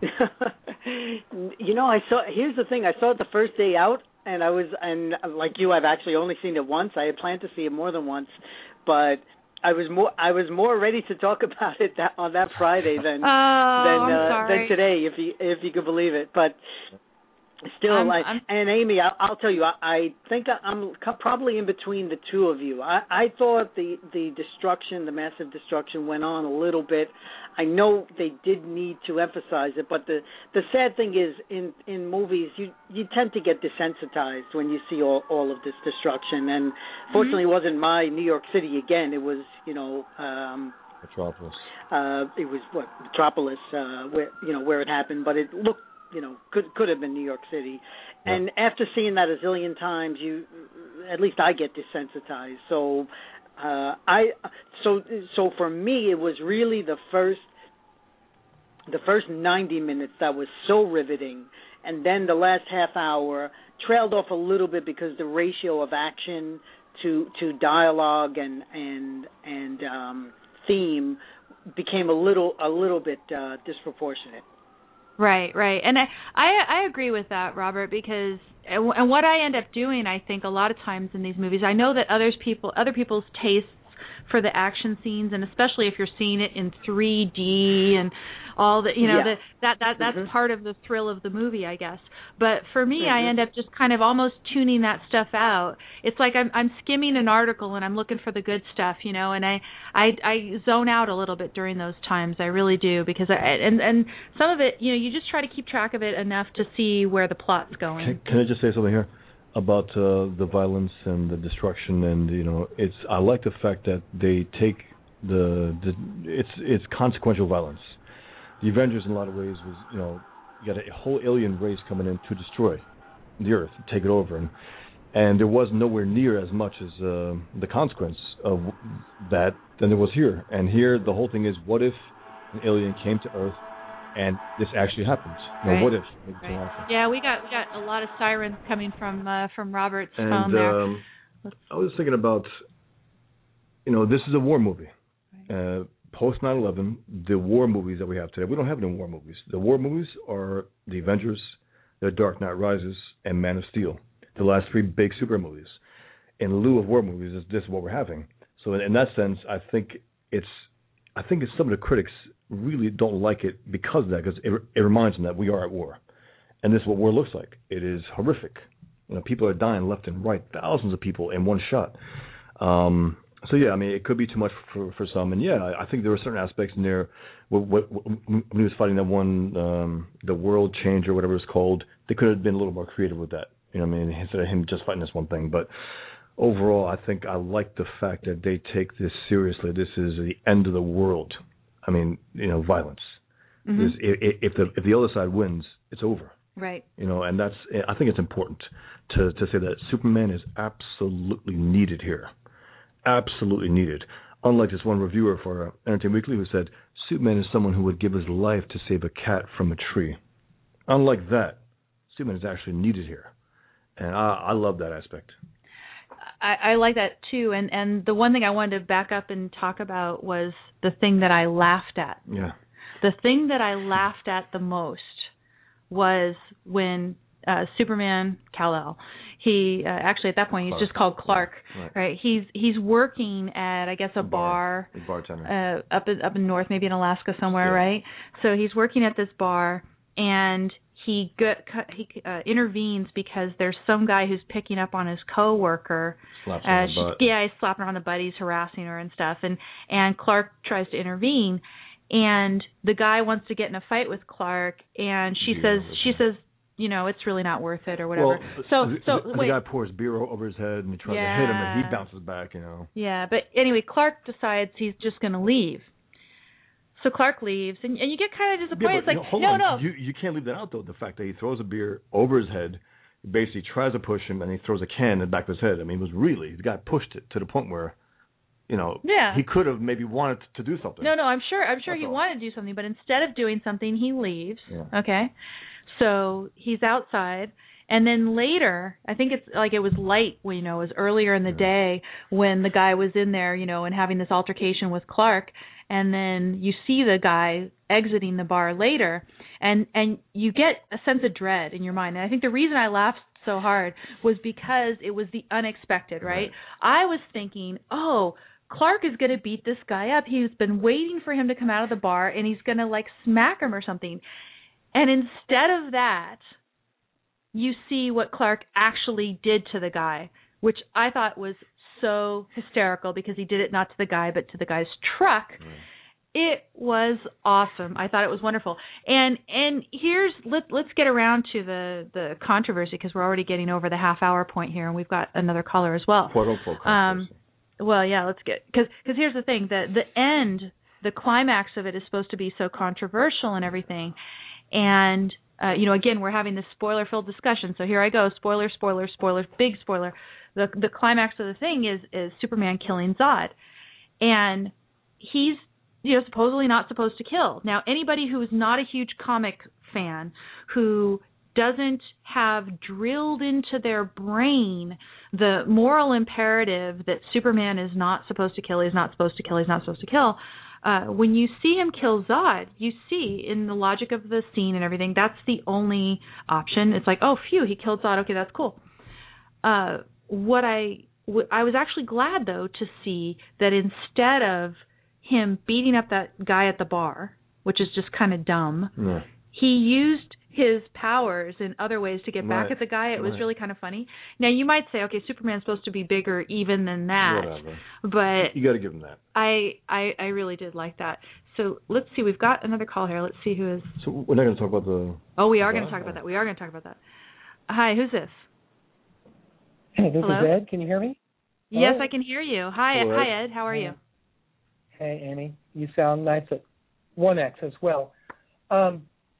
I've been tweeting back and forth with Bosch over the last couple of weeks on this issue of him killing, and I think the original idea back in the 30s when Superman was invented was that he has this tremendous power and thus responsibility not to go just killing all the human criminals and whatnot, but bring him to justice, right? Because justice, truth, justice in the American way.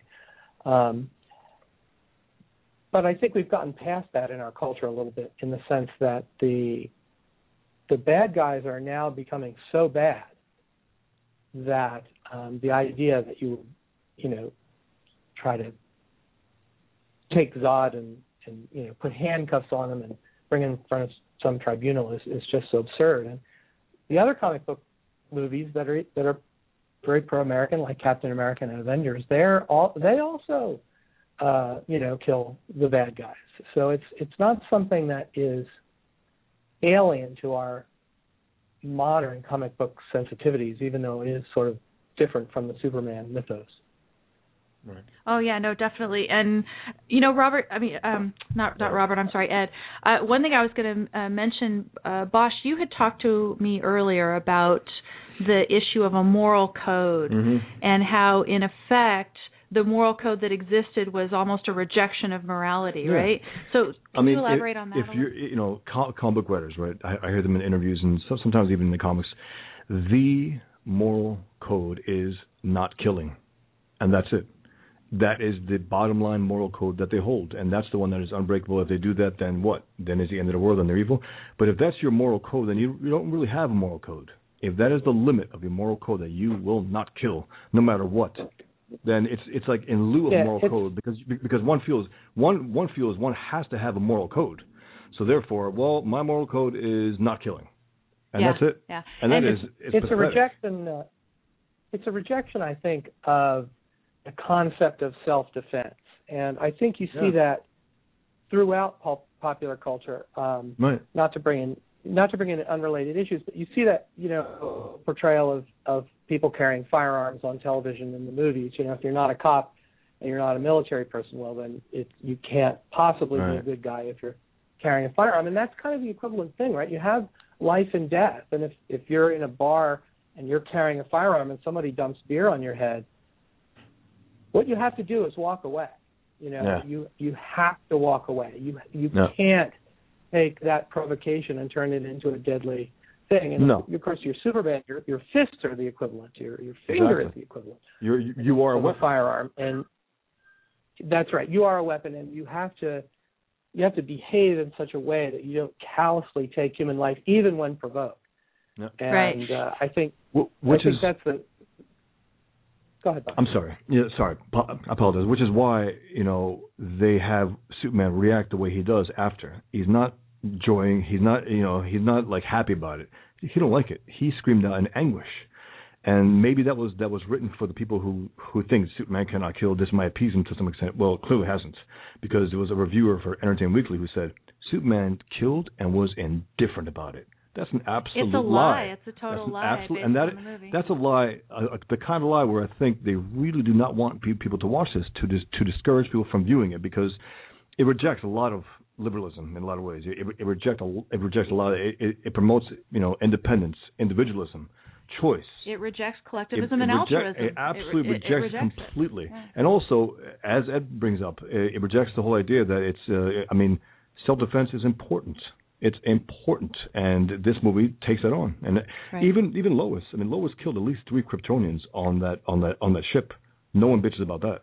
No one says, "Oh, Lois is evil now." No, she killed them because it's kill or die. Right.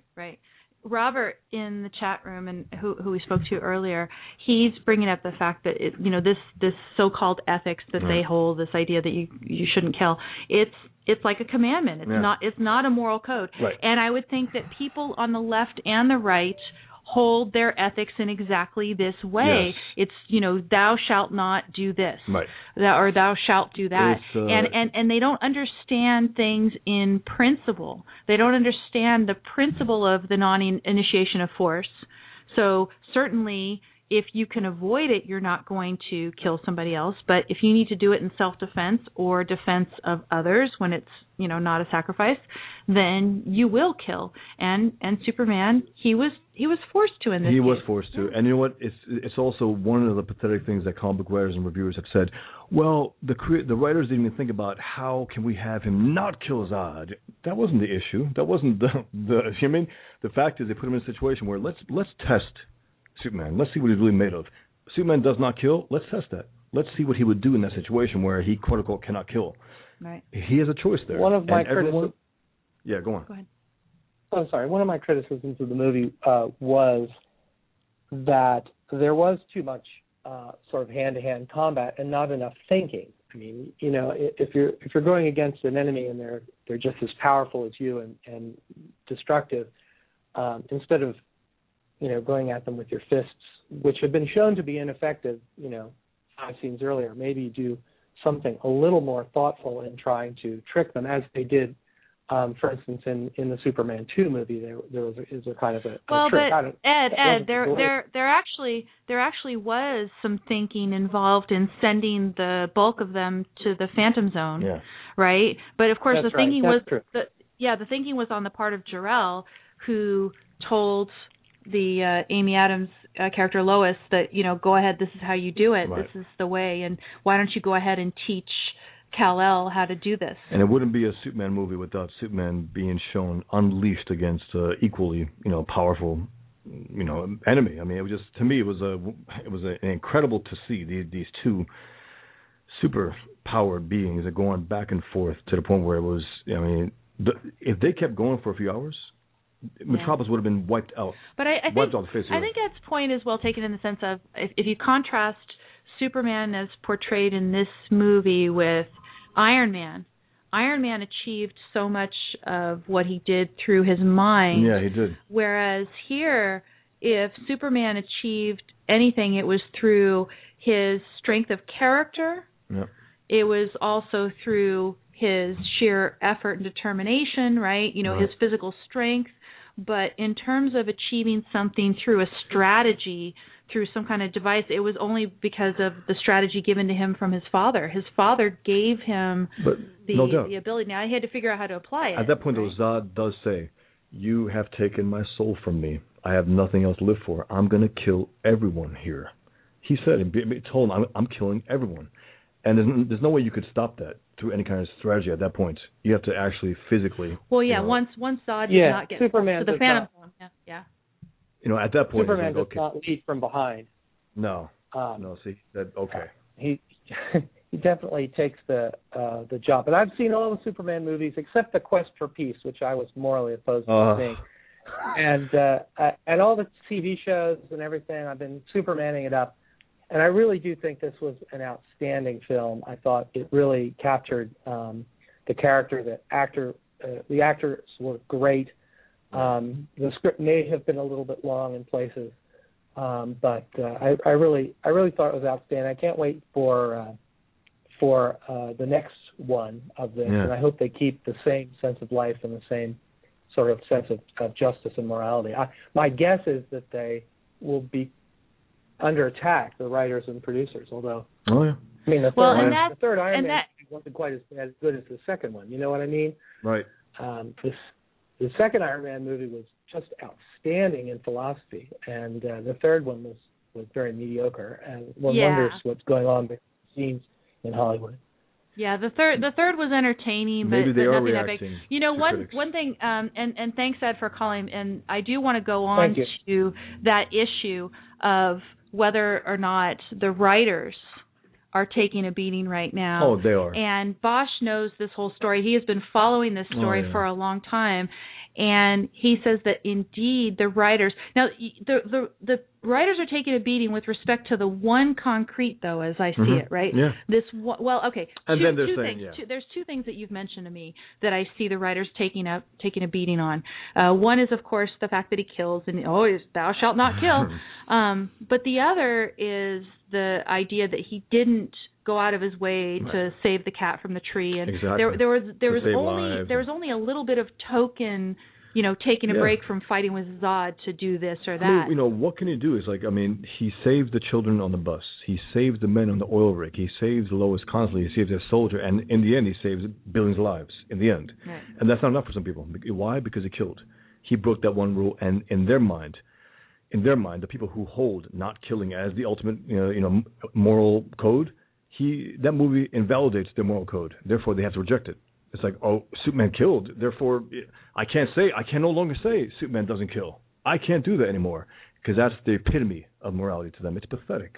Because what would you rather have them do? What they're saying is that they want that family to have been wiped out by Zod. In that situation. Well, see, what they wanted is they wanted the writers to never put Superman to that test. That's what I'm saying, which is pathetic. Yeah. You never protect your character like that. I mean, think about this. Superman is not a precious flower. He's a diamond. You got to put him through the test. You got to prove this guy is Superman. He's Superman for a reason. It's not just a name. It's not just. I mean, this guy has to have. I think Diane Lane said in the interview about his morality has to match, and empower his physical strength. He has to be that strong morally. And it's true, because if he wasn't, he could rule the earth. I mean, he'd be like Zod. He would be the king of Earth if he didn't have that. But he does have that, and he refrains a lot of times in a movie. And his father actually pushed him to do that. But in terms of altruism, in terms of Jonathan Kent, now in the trailer, was last year it came out, and there's a scene where you realize that Clark saves his classmates on the bus. Right. And Jonathan comes up and he's disappointed. He goes, Clark, I told you got to keep this a secret. And he goes, what am I supposed to do? Let him die? And there's a pause, and Jonathan Kent says, maybe. And that was hugely controversial. Because, oh my God, he wants him to kill kids. That's how far they went. Stupid. But he is so concerned with his son's well-being, he's willing to say, his long-term well-being. His long-term well-being and the Earth, because who knows if he's here, who might be coming next?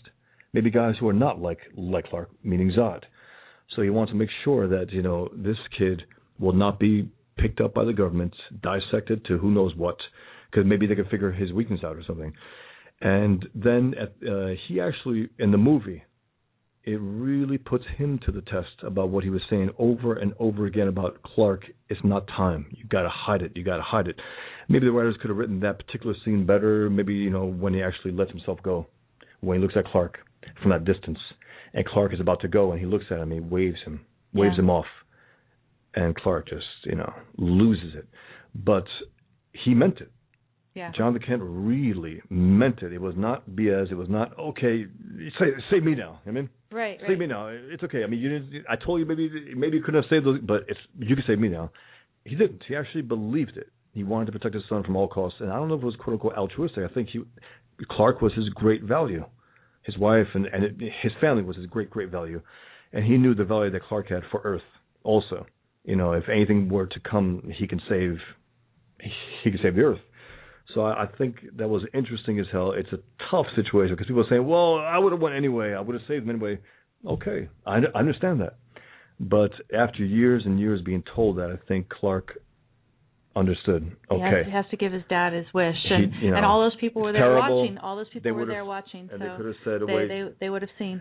Let me ask you two questions. So in some of the discussions that we've had, you've talked about a co-writer of the script. Yeah. What is his name? Christopher Nolan. No, but the other. David Goyer wrote the screenplay. Okay. But the story was written by Christopher Nolan and David Goyer. Okay. And David Goyer wrote the actual screenplay. Okay. And then what you talked about is that David Goyer talked Nolan into accepting a screenplay in which Superman actually kills Zod. Because and we know that this has been the topic of huge controversy, et cetera, et cetera. Do you think, and I mean, this is just a shoot from the hip, we need to have Nolan here to ask him, but based on what you've seen, do you think that in the next movie that Nolan's going to pull back because of all the heat that they've gotten because of this? Well, the word is also besides that Nolan might pull back anyway, as in he started the character off on this thing. Now, Legendary, which is a film company that he's involved with, is apart from Warner Bros. Now, just recently, this last week. So he might have done it anyway. But I think he was basically, the canon in Superman is, he's not a real hardcore comic book fan, but he knew enough to say Superman does not kill. And that's why he said, we can't do that. So then David Goyer and Zack Snyder convinced him with that particular situation that's what we're going to do. He goes, okay, so he greenlit it. I don't know if that was your question, but right. So I'm saying, what do you predict for the second, the movie? Do you think that they're going to try to take it back? Or No, but I think they might actually. Zack Snyder did say something interesting. He goes, well, since Superman does not do that, and now he did, you have it in your mind now. He's maybe capable of doing it again, or he might use it as a reason to not do it again, to not kill. You know what I mean, that might be the basis of his quote unquote "do not kill" rule. Never kill. Because it pained him so much. I mean, when I saw it happen, first of all, again, I don't have that commandment in my mind because I'm not so steeped in Superman lore that I would say, oh, he can't kill at all. To me, of course, if he needs to, he should. Of course. In the appropriate situation. That's what having a principle is. But when I saw him be upset, you could say, yeah, he's upset because he had to kill a guy. I mean, come on. And that was the last remnant of Krypton. Yeah, exactly. That was my other point. Yeah. So my other point was that was this is mostly your show, Bosch, the second hour here today, but I have a couple points.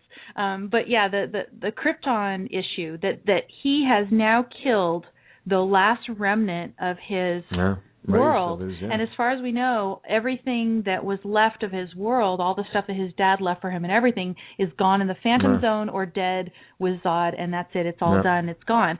Now, there's all the genetics in him, the genetics of the whole society in him, so that leaves some sort of opening for the next show. But so that was a point. But let me ask you another question, sure. and this is based on something that Robert posted here in the chat room. I'm going to bring Robert on again. Hi, Robert. You still there? Was it Debbie or Robert? This is yes, Robert, I am. right? Yeah, okay, hey, good. Can you hear me? Yeah, I can hear you fine. So hopefully you don't have sirens and stuff in the background anymore. But no, I will mute if I hear something. What have you been up to, Robert? Yeah. What's going on? So yeah. I'm in New York. You're the troublemaker, Robert. No, but so here in the chat room, you're making a comparison, and actually you're talking about it's a friend of yours that had this comparison that Superman is more like the Fountainhead because the atmosphere in the Fountainhead is so positive and brilliant, and it's filled with sunlight. Whereas in Atlas Shrugged, a whole lot of Atlas Shrugged is very dark, very much more like a bat cave. So the analogy would between the Superman movie, which is largely very positive and sunlit filled, and that the analogy to Batman is more like Atlas Shrugged because of the Batcave, etc. And I was going to ask the Batcave and the villains too. I'm sorry to jump in here.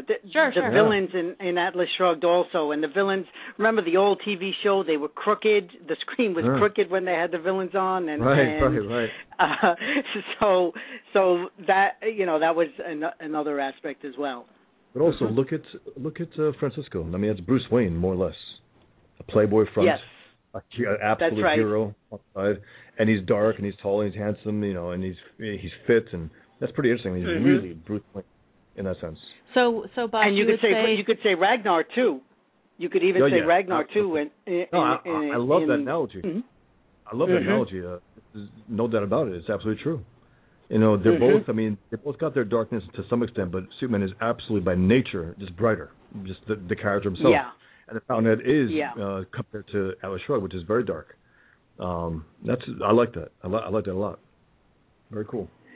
Good. So then I was going to say we could draw out the analogy further, which is that even though we do see a lot of the philosophy to which we subscribe. We like Ayn Rand's philosophy of objectivism.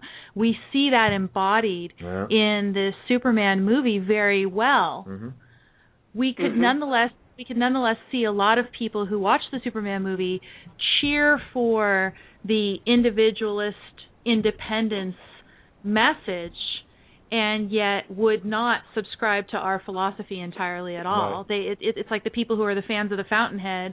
Even Brad Pitt is a fan of the Fountainhead, and yet he's a total liberal, pro-Obama. Yeah. Yep. What do you think? Or people who like the novels, as long as they stay novels instead of a guide to life. Right.